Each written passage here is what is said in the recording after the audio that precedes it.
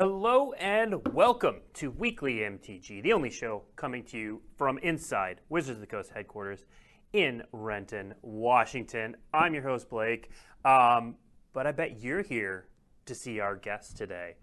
Benjamin Wheeler, sitting over, no, this way, I never get the direction right. It's over here.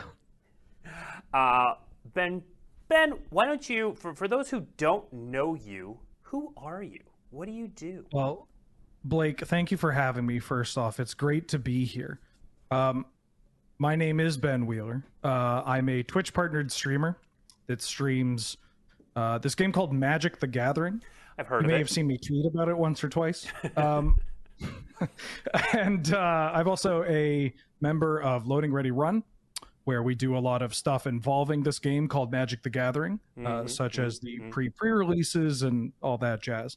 But more than all that, you know, I'm a husband, I'm a dog owner, and, well, frankly, I'm a Singleton Magic degenerate. And that is what we are here to talk about today. That was a Yeah. fantastic transition. You did that well. So we today are going to talk about. So Commander Legends is coming out this week, which is very exciting. But we've kind of talked about Commander and Commander Legends. It's right there in the title. It's been the focus.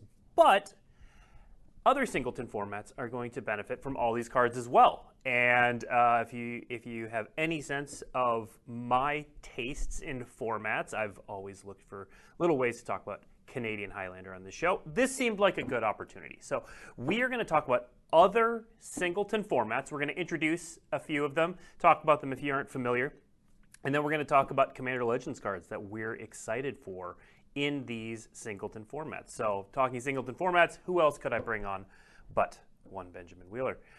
Before we get to that, we do have two pieces of news in case you missed them this week. First of all, we finally announced the long-delayed release date for Unfinity, which is coming October 7th. October 7th is the new April 1st for Unfinity. So look for previews to happen closer to that date. But the set itself will be coming out October 7th.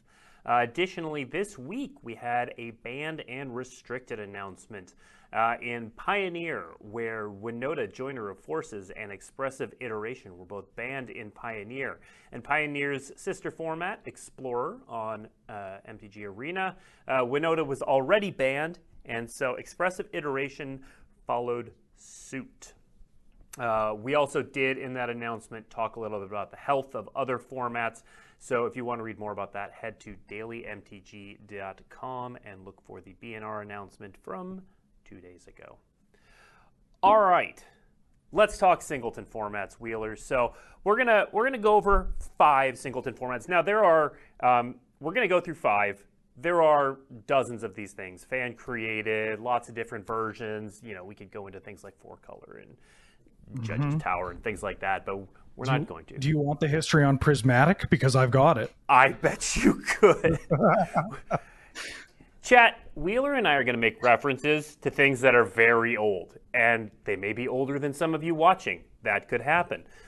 We apologize in advance, except we don't apologize because this show is for us, let's be honest. But let's talk about Singleton formats. First up is the one that's near and dear to both our hearts, Canadian Highlander. So Canadian Highlander, it's a 100-card Singleton format. So that we are talking about Singleton formats. I'll just give this definition once. Singleton means no more than one copy of any card except basic lands. You get 10 points, which I'm going to have Wheeler talk about in a second. There's no sideboards. You play 20 life, and you can find the point list at that gobbledygook down at the bottom there. So Wheeler, tell us about this point system that makes Canadian Highlander unique. Sure. So there's a thing that I use a lot when talking about Singleton formats, which is the promise of the format, where it's like if you're showing up to play it, you know, we guarantee one thing will happen. And for Canadian Highlander, it's that your deck will be legal. We guarantee your deck's going to be legal, assuming you follow the Singleton rule, because there are no banned cards aside for, well, the cards that are banned in everything, cards, you know, RIP Jeweled Bird. But other than that, Nope, good to go. You want to play Black Lotus? Sure. You want to play Ancestor Recall? Be my guest. You want to play Goblin Guide? Ouch. Why would you do that? And so you get to play all these cool cards, but if we let someone show up with a deck that has all of these broken cards together, well, that might be a little unfun, and they might also be my round 3 opponent in Vintage Cube. So what we use is a points list. And basically each card has, I mean, it's not every card, but there's a series of cards that have a number of points set to them. For instance, Black Lotus, pretty good Magic card, has 7 points. So if you wanted to add Black Lotus to your deck, it would take 7 points. And then you would have 3 remaining pointed cards, or 3 remaining points that you could use with pointed cards when fleshing out the rest of your deck. So, for instance, Yawgmoth's Will or Underworld Breach, 2 extremely powerful cards that are very good with Black Lotus. They cost some number of points that would then fill out your entire point spread. And it's really cool. It's not just Power 9. There are other cards that we don't really want to have running completely untethered, let's say. Yeah. Yeah, Thassa's Oracle was one of those that's just bumped to 7 points. Yeah. With good reason. Fine. I'm not going to... We're not going to talk particular points on this show, although maybe we will. Who knows? We might get into it. But let's talk about a couple other formats before we dive into the cards. A sort of, I'll call it a cousin of Canadian Highlander. I don't actually know which one predates the other. You might. Australian Highlander. So this is another pointed format. So it's 7-point Highlander. So there are 7 points. The differences are it's a 60-card singleton format rather than 100. And you do have sideboards. So you have 15-card sideboards. Also 20 life. You can find the points list at 7ph.com.au. Now, Wheeler, have you played Australian Highlander? I've played a bit. Canadians and Australians get along very well. To their different sides of the same coin in a way.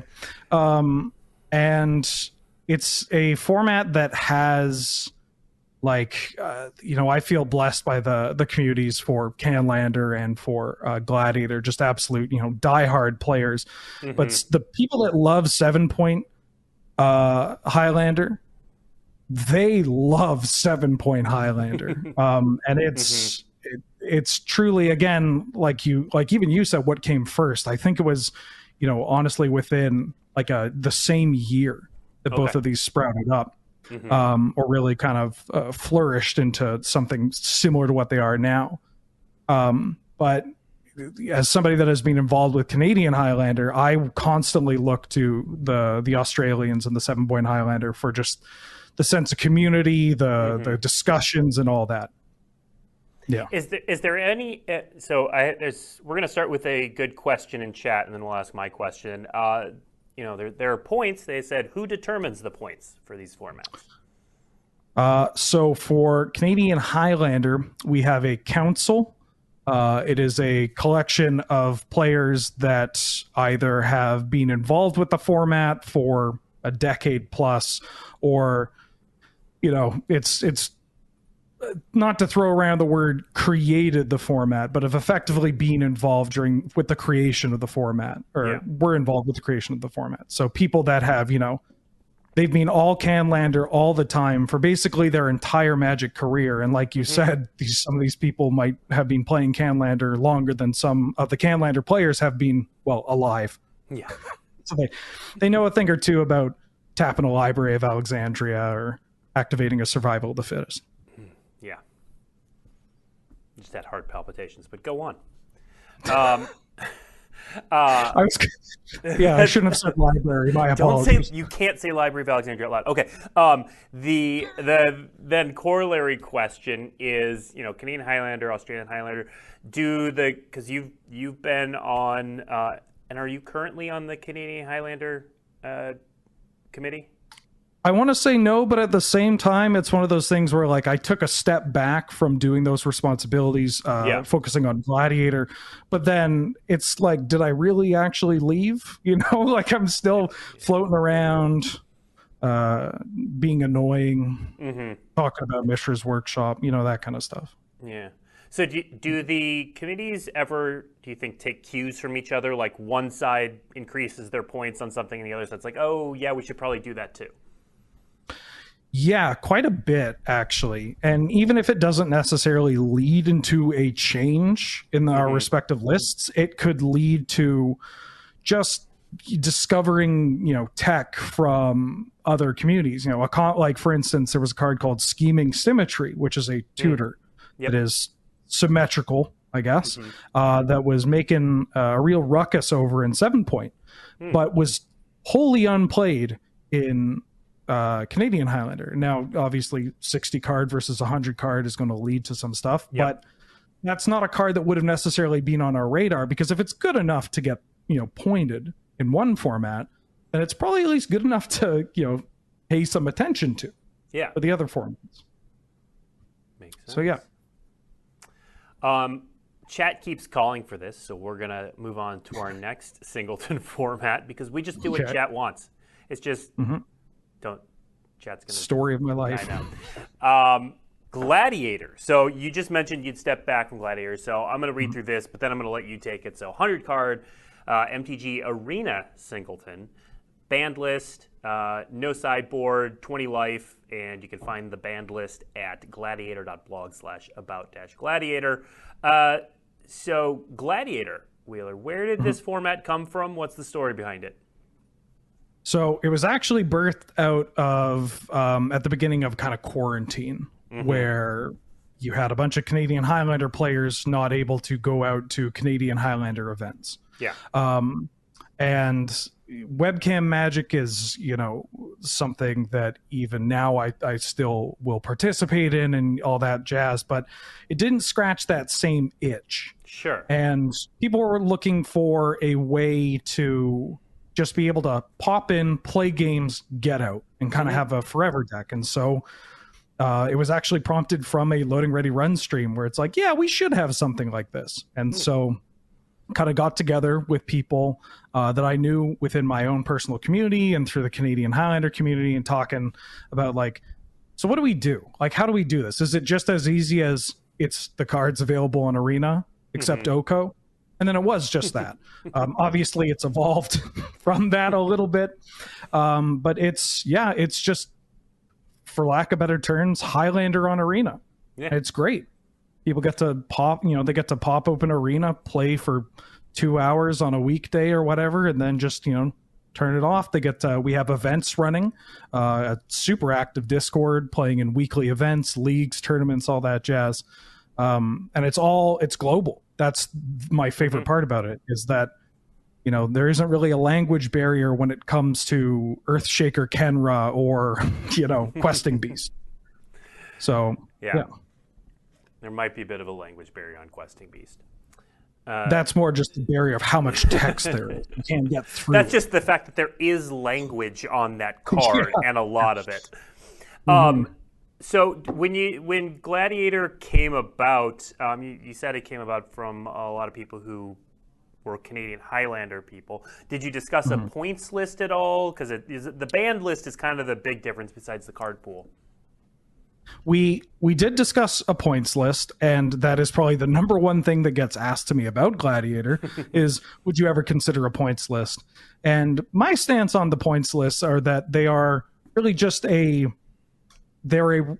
need to have them for formats like Canlander to function, where you have the points list because, again, the promise of the format is that you can play with anything. Yeah. And to ban cards in a format where you can play with anything doesn't really line up. It's a little clunkier than saying, like, you can do whatever you want except Black Lotus, Time Walk, Ancestor Recall, yada, yada, yada. And so because the card pool for Gladiator, while still very large, is not as large as every Magic card that's ever existed, you don't really need to kind of weave in and out.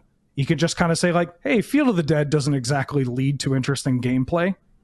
We could probably not have that, So yeah, the ban list is just, it's also a lot easier to communicate. Gladiator is a format, I think, where one of the biggest strengths is ease of entrance and It has a lower kind of load on what you kind of have to keep track of when you're making your deck. You literally just have to say, well, I can't include these cards, and I can add whatever else I want.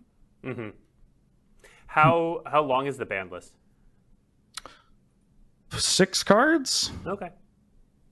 I Can just you gotta name make them sure I'm not. all? Probably. Oko, Thief of Crowns. That one's a real stinker. Mm-hmm. Teferi, Time Raveler. Okay. Also a bit of a stinker. Nexus of Fate, Field of the Dead, and Natural Order. Right. 5 cards. Natural Order. Right. That card exists. Yes. Arena. As of right now, 5 cards. And then I wink at the camera. Yeah. Chat And then got it too. Yeah. 5 cards. Yes. Now you mentioned there are regular events for Gladiator. Yeah, on the Discord we have a set of leagues or weekly tournaments, including separate events for different time zones. Because again, Gladiator is for the whole world; everybody can play. So even if you aren't in, say, North America, you can show up and still participate in these without the whole time zones making it difficult. We also run larger tournaments to kind of celebrate the release of new sets. It's kind of timed up really nicely with Alchemy releases. Okay. Because when typically was if a set launches on Arena, we would give people, a couple weeks time to let a metagame develop, people figure out what they want, get the cards, and then we would have an event. And it's timed up so now it's mostly like a week after the Alchemy of the set releases. So, for instance, we are actually having one on Saturday for Streets of New Capenna, with all the Streets of New Capenna Alchemy cards being legal. Now, you talked about a metagame developing. What does the metagame for Gladiator look like? Oh, well, if you can think of something that you like to do in Magic, it's there. There's a lot of, classics, mono red aggro, death and taxes, so mono white kind of hate bears, a blue white control, green based ramp, Grixis control, wink wink, bring cruel ultimatum to Arena. Please and thank you. I'll keep beating that drum. Do what I can. All that kind of stuff, but also you'll have decks that are more influenced by recent releases. We had when Kamigawa came out, there was like a Mardu humans deck that played, a bunch of these samurai that also happen to be humans. You have, and this might make some people groan, but trust me, the mana base isn't as good as 100 cards in Canlander. But Thoracle decks are there. If that's what you're up to. If you really don't want to fight that, you could also play tempo decks. We have like blue green tempo, blue red kind of prowessy kind of tempo decks, mono blue. It's just so much. Yeah. Well, and that's, I think, what, and I'm sure this is part of the appeal for you too. It's what attracts me to singleton formats, because there's just so much you can do because you have to use a bigger card pool. Yeah, if at the beginning of Gladiator you told me that Future Wheeler, one of his favorite decks, would be Jund Treasures, or like Jund, I call it Sacrifice, where it's like kind of a core, you use cards like Corvold, treasure tokens, food tokens, all that kind of stuff. I would probably, I'd be shocked that there was a Future me, but also kind of just that doesn't line up. How's that a thing you can do? Yeah. But yeah. Cool. All right, let's get to 2 more singleton formats, and then we're just going to talk about some cards from Commander Legends.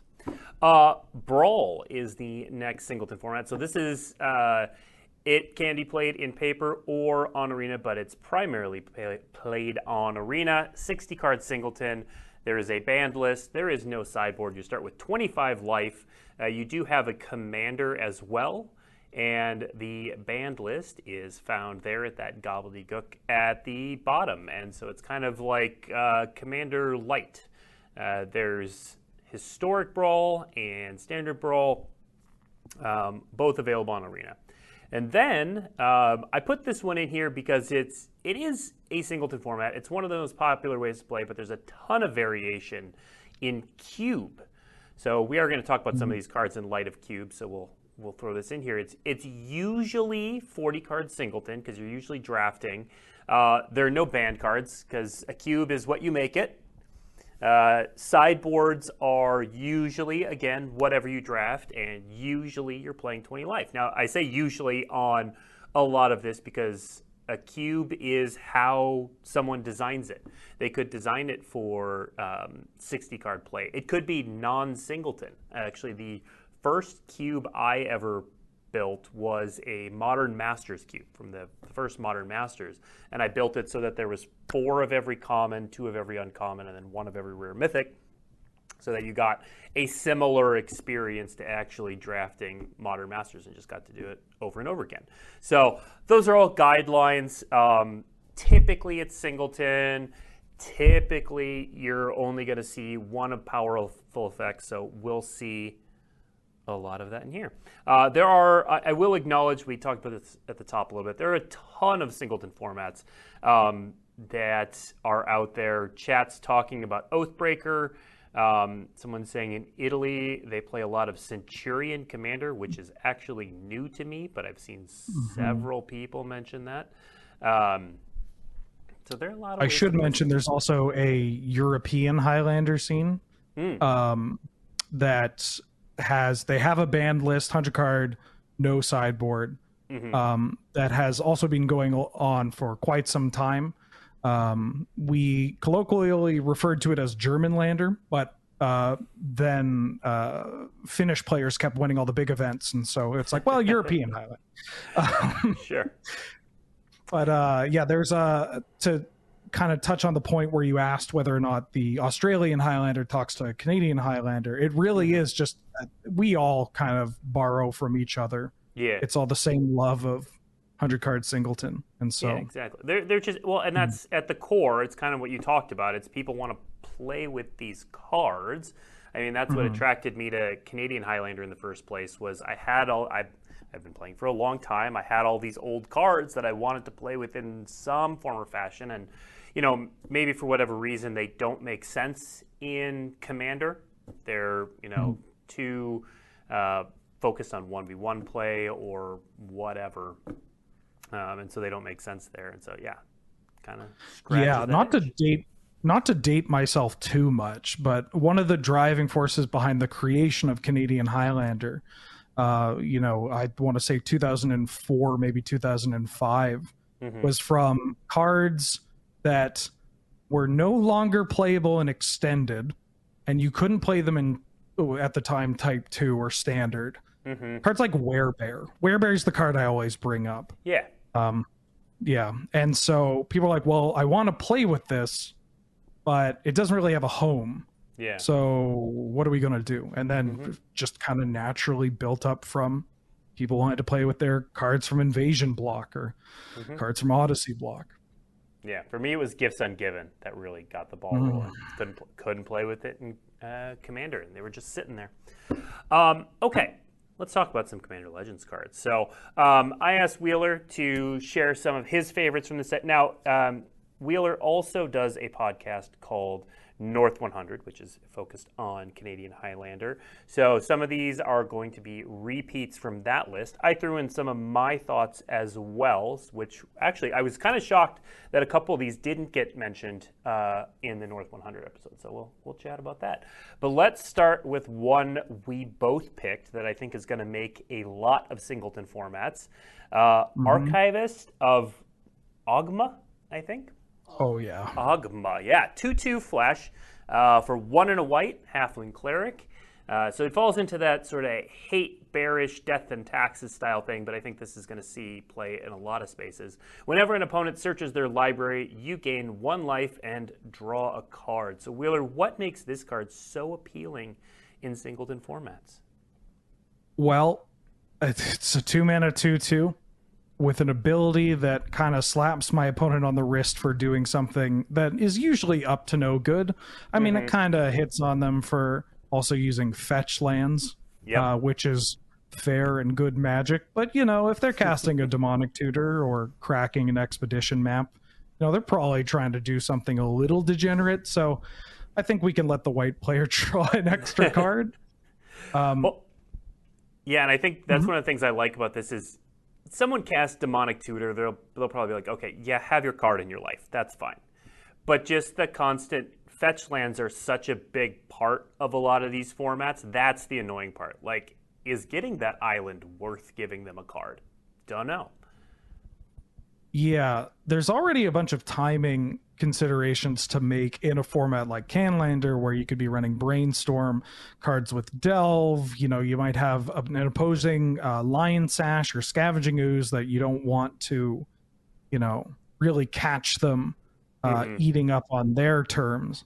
And so you can kind of play this game of cat and mouse, except it's not all feel bads the way it is with something like Stifle or another card from a Commander Legends that I'm certain we'll talk about in a second. But yeah, for me, I mean, I love very small white creatures. I love a good Death and Taxes. People might be familiar with the Canadian Highlander year-end championship, where I got to the finals with Death and Taxes. You only need to watch the first two games. Just trust me, I won, maybe. So yeah, anything like this, I love it. It's weird to say because it has flash, but this is the kind of card that is great in an Aether Vial deck. Yeah. Yeah. Yeah. Well, and you were referencing another Commander Legends card, which from the first Commander Legends, Opposition Agent, which is a little harsher in punishing shuffling, but it does highlight that singleton formats, opponent searches their library, you put this card in standard, it probably doesn't do anything. You put this card in some of these higher powered formats, and suddenly they become all-stars, which is also really cool contextually. Yeah, and even pushing that further, I mean, the Opposition Agent does pop up in formats like Vintage or Legacy, but in something where 100 cards singleton, the kind of tutors that you have and just the number of cards that you have means that if you are playing a deck that's up to no good, be it creature combo or more traditional stuff, then you might not have as many kind of countermeasures to stuff like Opposition Agent. And so it really gets a lot of power in formats like Canlander. Yeah. Same with Ogma. Yeah. Now, before we go further, I do want to talk about, we spent a lot of time on Canadian Highlander there, but one of the things to note is that some of these cards may be coming to Gladiator, but that's not clear yet. So we have an arena set coming out this summer called Alchemy Horizons Battle for Baldur's Gate, which is kind of a sister set to the Commander Legends versions. Now, obviously, some cards are going to translate really cleanly to Arena, but some of them are focused on multiplayer, or they may not make sense in the context. So some cards will translate directly, some won't. So we're going to talk about them sometimes in the context of Gladiator, but that doesn't necessarily mean they are coming to Arena. We're guessing at this point. I actually don't know. I did that on purpose, completely blank in that space. Yeah, and from the perspective, like from the POV of someone in Gladiator players will take whatever you want. We will take any more cards. Some of the cards that people are most excited about, once the Alchemy Commander Legends Horizons was announced, it's just bread and butter commons and uncommons because redundancy is so important in those formats. And even the more powerful stuff that is just like the Archivist of Ogma, it's just powerful. And so it's like, if we get it, great. If we don't, okay. Yeah. But wouldn't say no. Let's talk about the second card on our list. And I'll be honest, when I read this the first time, I had no idea what you were doing with it. I figured it out by listening to North 100. But Abdul Adrian, Gorian's Ward. So let me read this card real quick. First of all, it's 5 mana. So thinking about this for Canadian Highlander it seems out there. It's 4/4. When Abdel Adrian Gorian's Ward enters the battlefield, exile any number of other non-land permanents you control until Abdel Adrian, I can't say that name, leaves the battlefield. Then create a 1/1 white soldier creature token for each permanent exiled this way. So why the heck are you excited for this thing, Wheeler? So if you ever see me excited about a card that costs more than 4 mana, I'm usually up to no good. That's kind of just a good rule of thumb. And it's because Abdel does a very good impression of a card that is near and dear to my heart in Canadian Highlander, and that's Worldgorger Dragon. They both have abilities that remove things from the game, non-land permanents. I guess in Worldgorger's case, it removes everything. But then they also say, hey, when I go away, everything comes back. And so both these cards combo pretty well with the enchantments that would reanimate a creature. Cards like Animate Dead, cards like Dance of the Dead, Necromancy. And so I'm looking to go infinite with these cards. I don't ever intend on paying 4 and a white for this card. Actually, I shouldn't say that. I play some pretty heinous stuff in this format. But usually I'm going to be playing mostly black mana to get these cards into play, and then have them leave play and then come back. In Abdel's case, you aren't getting the same setup that you might get with Worldgorger Dragon, where one of the strengths of Worldgorger is that you can remove lands, or rather you have to, which lets you add a bunch of mana and then you kill them with a big spell or repeatedly using an activated ability. But Abdel doesn't do that unless you have additional support, although Mox Amber does technically add some mana for free, and thank you, Abdel, for being a legend in this case. But you also just get a bunch of soldier tokens, and it's not as, I mean, getting infinite 1/1s is pretty good. And also, if somebody kills Abdel in response, I don't have to sign over the lease of my house and give them everything in my pockets, because when Worldgorger dies, it's over. You're gone. But with if Abdel dies, it's like, okay, well, we a good hustle, team. Let's try again next turn. So something like that, that seems very, like I said, I've been playing a long time. I didn't identify that. I got it as soon as you said it, but I didn't identify it. How do you go about going through a set and saying, oh, this has this application in this singleton format?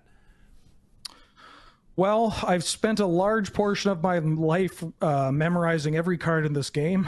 And so if I see anything with like, hey, that line of text seems familiar, usually able to pull it up. And, I, like you have said, I've played this format in particular for quite some time. Over a decade at this point.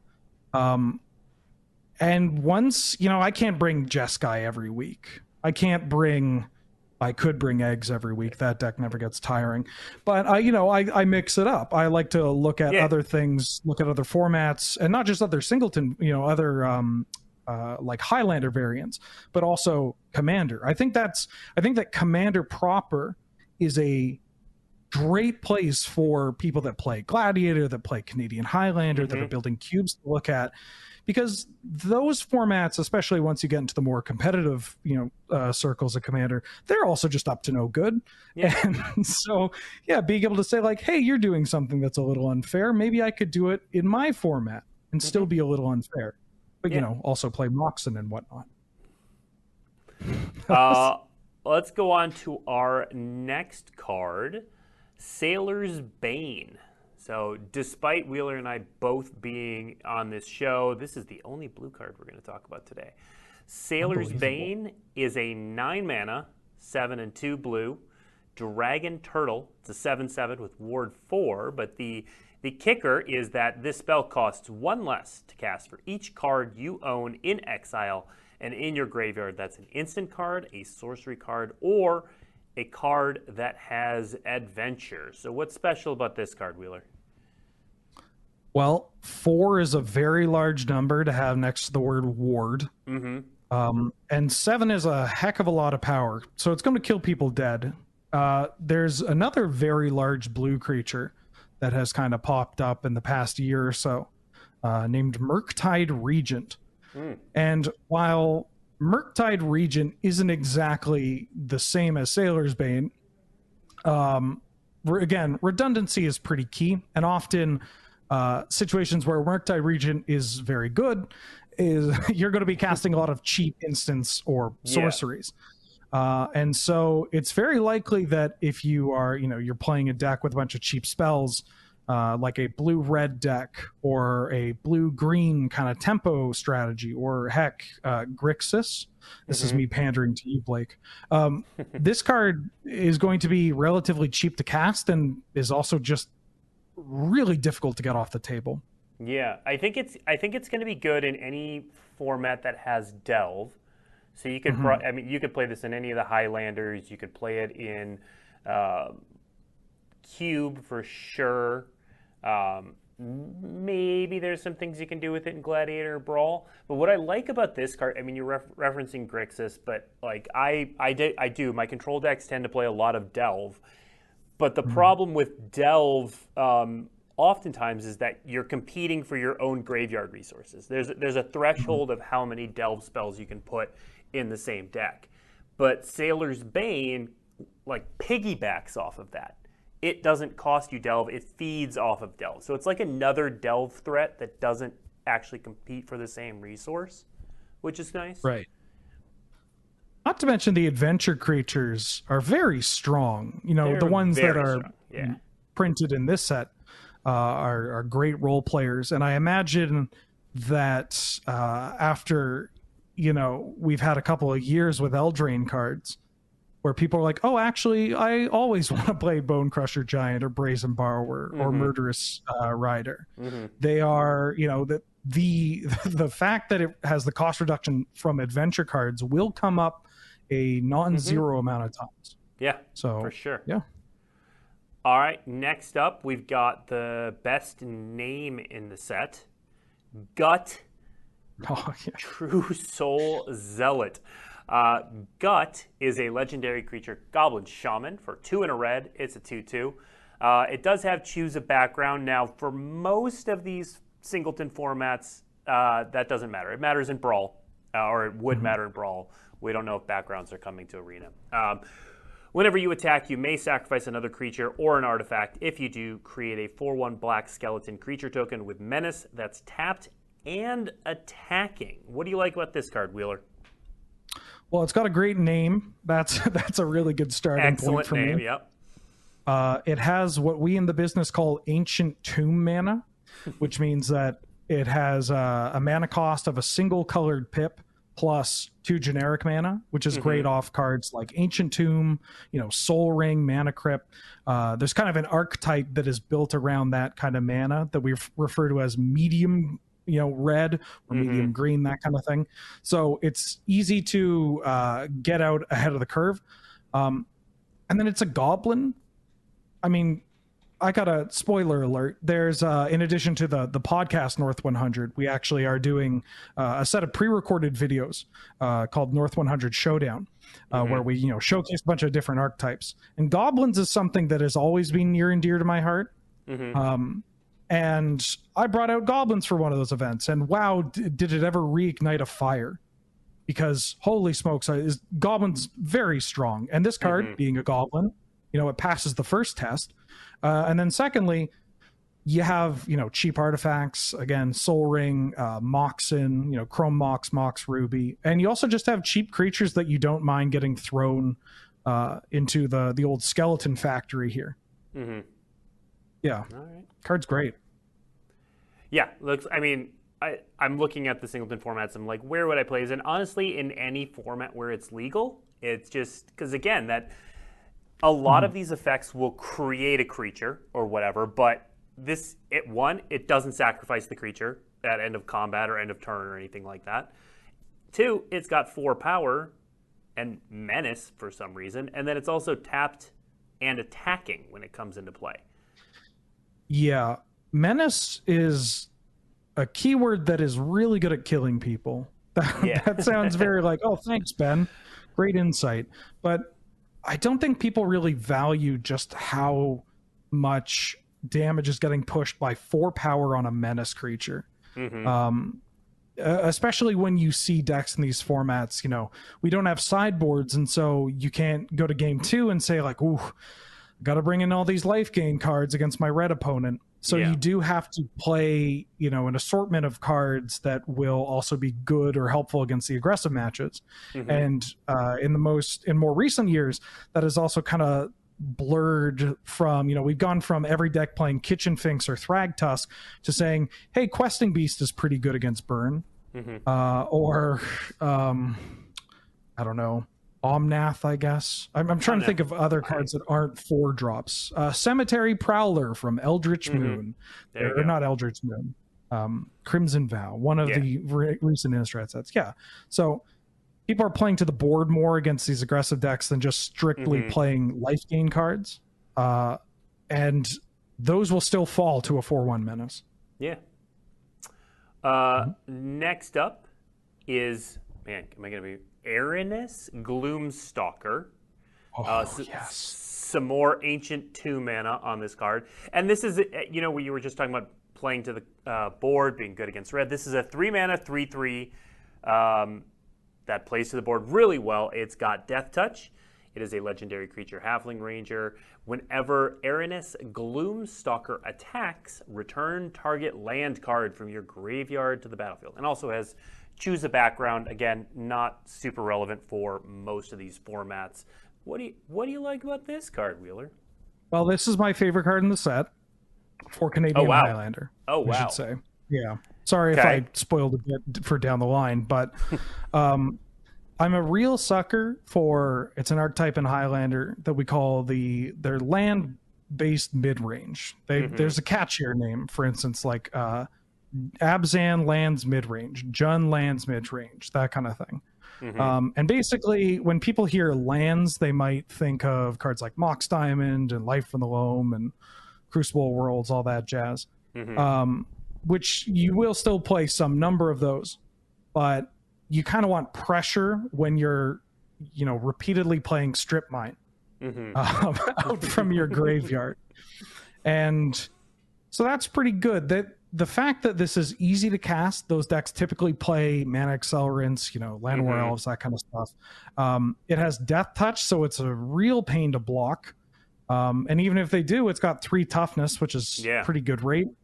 And then it's kind of in a weird spot where if, returning Strip Mine to blow up all your opponent's lands wasn't enough, you could also return your own Karakas or be playing your own Karakas, which typically Karakas is going to be stopping legendary creatures.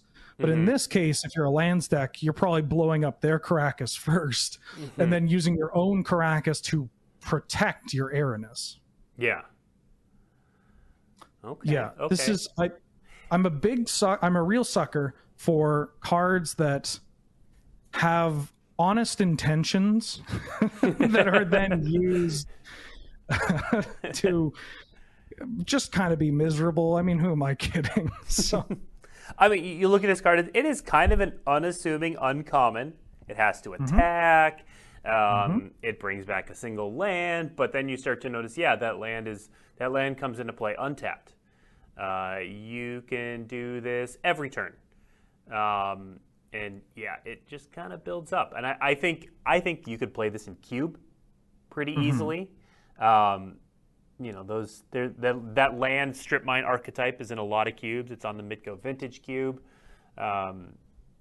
Again, we don't know if this is going to show up in Brawl, but there's a lot of, for example, you can use this with the channel lands from Kamigawa, where you get your use out of the land, and then you get the land into play to tap for mana. You get your cake and eat it too. Pretty good with Field of Ruin. Pretty good with Ghost Quarter in certain instances. There's just, I don't want, like, Strip Mine was an example given, but I'm just happy as a clam if I'm returning, Fabled Passage with this card. Yeah. That's just good value. I mean, your baseline for this is just get a fetch land back. Just do that.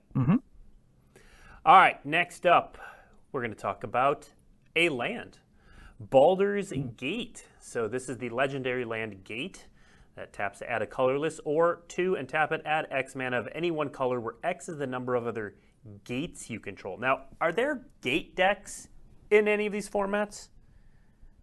So there are the Maze's End, be it Gladiator, be it Canadian Highlander. I don't know why, but it seems as though people come up to me. I said this during the set review for North 100. People come up to me like I'm Don Corleone, and they're asking like, do I have permission to play Maze's End in Gladiator or Highlander? And it's really not up to me for me to decide. Like, yes, go ahead by all means. And before we received the support from this set, I may have thought, well, it's cute.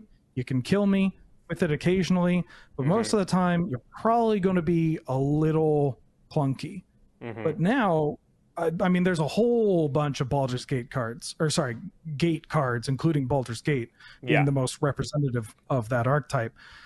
But now you have my permission. I mean, this is something that I think will pop up in both Canlander and Gladiator. You know, the level of success is going to be varying, but if it's available, people are going to play this and probably going to be killing some people with some Maze's Ends or some Scape Shifts. Yeah. All right, next up, we're probably going to talk about all the Ancient Dragons, but Ancient Silver Dragon is the one we'll start with. So this is 8 mana, 6 and 2 blue for an 8/8 Elder Dragon. It's got flying, and whenever Ancient Silver Dragon deals combat damage to a player, roll a d20, draw cards equal to the result. You have no maximum hand size for the rest of the game. So you're ramping to 8 mana and then casting this fairly and then waiting to attack next turn, right? Oh, Blake. Thank you for thinking so highly of me. It's got like 3 Ancient Tomb mana. Yeah. All I need is Ancient Tomb, City of Traders, and a Soul Ring, and I'm good to go. Yeah. No, I plan on cheating this into play. How that's done could be a reanimation spell, could be through sneak attack. And then I'm looking to ideally end the game, potentially end my opponent's whole career with a single attack, if that's okay. We have a saying in these formats, mostly in Canadian Highlander, where it's you live by the draw 7, die by the draw 7. Because sometimes you cast a card that will draw you a whole bunch of cards, like a Wheel of Fortune, type of effect. And it'll just be bad. You will draw. I can't tell you how many 7-land Wheel of Fortunes I've drawn in my life, but you know what? You live with it. Because sometimes you also draw all gas, or you just draw the average, and the average is often good enough to just kill people. I mean, the average here is 10.5, so that should be good enough. Yes, absolutely. I feel like a spikier, more competitive audience would look at it and go like, well, what if I roll bad? It's like, I don't know. Never happened to me. Wouldn't be me. So well, also at that point, you've dealt them 8 damage. Like if you've connected and you rolled poorly, even if you roll a 1, you dealt them 8 damage and drew a card for your trouble.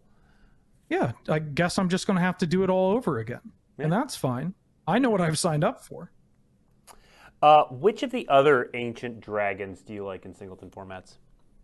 My favorite is Brass Dragon, I believe. I mean, I like this one as well. It does a good Gristlebrand impression.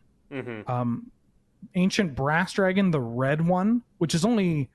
Oh, no, sorry. Copper. Copper's the red one. Copper. Yeah. You'll have to excuse me. I have difficulties with dragons. The fact that this is only 6 mana, which is not, nothing, but hey, with a Seething Song, anything's possible. But typically the decks that are looking to do really broken things with, say, reanimating a Gristlebrand or bringing back a Villas, those kind of cards, they all just up the amount of cards that you have, which is important, but it's nice to have one like a big threat that you can cheat into play, attack with haste through, again, sneak attack or whatever, Mm-hmm.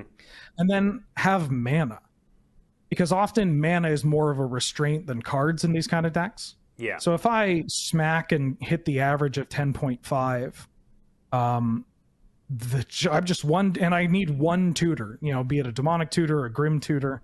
I'm fairly certain I can kill my opponent. Yeah, you would hope so. Mhm.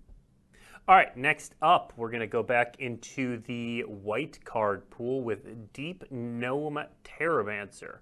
Another 2-mana 2/2 flash white creature.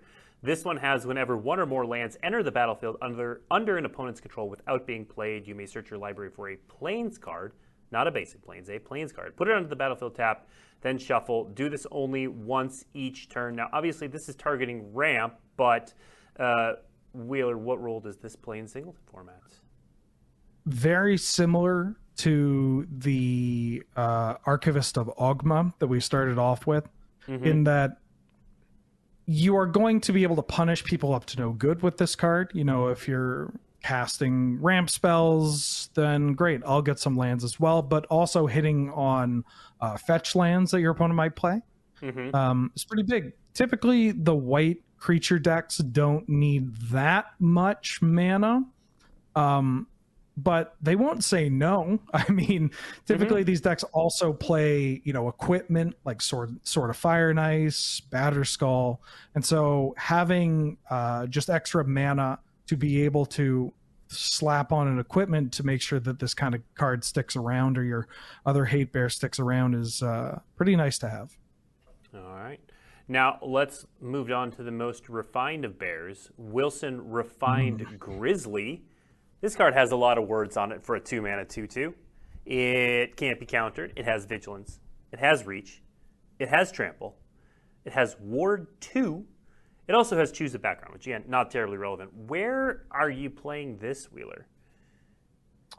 I think I'm just going to play this in any green deck that is looking to attack my opponent. Okay. As soon as possible. It feels weird to say it is just a 2/2, but I can't imagine it's going to be a 2/2 for that long. Yeah, I was going to say, are you trying to stack things on this? Yeah, I think the aforementioned Sword of Fire and Ice would be very good with this bear. I'd like to see this bear hold in Umezawa's Jite. Hop inside a Batterskull, a Bearter Skull. That's pretty strong. Or just target it with a Garruk activation. Give it +3/+3 and double trample. Yeah, this bear's scary. It could be. All right, so I threw in 3 additional cards that we're going to go over now. So Altar of Baal was one that raised some eyebrows for me. So it's got a bone offering adventure thing. I don't really care about that. But it is an artifact for 2 mana that reads 2 and a black, tap, exile a creature you control, return target creature card from your graveyard to the battlefield, activate only as a sorcery. This, to me, I know you have to exile a creature, but it had sort of recurring nightmare vibes for me. Like I'm picking that up. Like, you can't bounce between the same creatures because you have to exile a creature you control, but in a deck that creates tokens, you can bounce creatures. You can, pull creatures back every turn. A lot of sacrifice decks have things like Scions laying around, or they, have a Theomancer, which is also a favorite in Cube to pair with Recurring Nightmare. That card goes real well with Altar of Baal. I would definitely play this in a lot of decks where I'd play Recurring Nightmare. Yeah, I like it. I mean, even cashing in something like a Llanowar Elf, a cheap mana dork later on in the game, I think I'm okay turning, a Birds of Paradise into a Thragtusk. That seems like a good deal to make. Yeah. I mean, this is one of those ways to get one of those ancient dragons back, for example. Yeah. Next up, this one is more fun to say than anything, but I was actually kind of surprised that it wasn't included in North 100. Raga, or was it? I don't remember now. I said that. And I don't believe so. So Ragadraga, Gorgut's Boss, 2, a red and a green. It's a 4/4. Each creature you control with a mana ability gets +2/+2. Whenever a creature you control with a mana ability attacks, untap it. And whenever you cast a spell, if at least 7 mana was spent to cast it, untap target creature. It gets +11/+7 and gains trample until end of turn. I was actually thinking of this card, Wheeler, in Craterhoof. Ooh. This to me seemed Okay. like a potential for, for those who don't know, the Craterhoof deck in Canlander it's mostly an Elves deck, but it's like an Elves natural order kind of deck. Sometimes it splashes red. I know sometimes it has black in there, but it's mostly green, trying to hit Craterhoof and a bunch of creatures. This seemed like a possible mid-range-ish sort of threat that turns all of your little elves into pretty big threats. I could see it. I mean, that's a deck where you're always hungry for some good 4-drops. It's kind of funny that archetype traditionally hasn't had, especially the red-green variation, hasn't had a huge amount of 4-drops that it's happy to play up until recently, which is a little important when the name of the game, the big thing that you're usually looking to get out. I mean, Craterhoof is, the end game, but also Primeval Titan.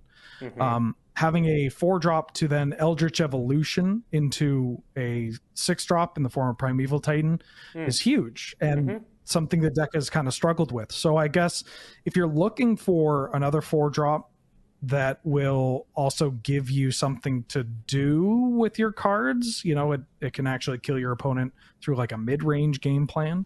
Yeah, I could see this. Yeah. We are running out of time, so last card anyway. Jaheira, Friend of the Forest. So what struck me about this one, and I know you've mentioned things in this space on North 100 before, is this doesn't say token creatures you control have tap, add green. This says tokens you control have tap, add green. So, if this makes its way onto Arena, for example, for Gladiator, that treasure deck you were talking about, all those treasures don't have to sacrifice to make mana now. They just tap to add a green. Food taps to add a green. Any sort of random clue tokens tap to add a green. So I think there could be something to this. Now, green doesn't have any problem making green mana, but there could be some things in there. Yeah, can you ever have too much mana? I don't think so. And if I have all these clues lying around, or if I have some blood tokens, like I'm going to want the mana to be able to crack them as well. And so, yeah, this is another card where it is. I mean, I don't want to say it's seemingly innocent, but mostly looking to play this card and then untap with approximately 1 million mana. Yeah. Or just play it and immediately do something else. Exactly. All right, we are just about out of time. Words. First of all, I want to thank Wheeler for joining us and talking to us about Singleton formats and mostly Canadian Highlander and all these Commander Legends, Battle for Baldur's Gate cards. That set comes out today. Go down to your local game store, check it out. You can get some of these cards, start adding them to your Singleton decks. Coming up on Weekly MTG next week, we are going to be in the morning. We'll send out some social messaging to let everybody know exactly what's going on there. But that is our Double Masters debut. So we will be talking Double Masters next week. All kinds of previews, all kinds of shiny things. It'll be fantastic. And then coming up this weekend, like I said, the release of Commander Legends Battle for Baldur's Gate. We've referred to it a few times, but Alchemy Horizons Battle for Baldur's Gate, you'll start learning more about that in an upcoming Arena weekly blog. So keep your eyes on those. Otherwise, thank you for joining us, and we'll see you next week.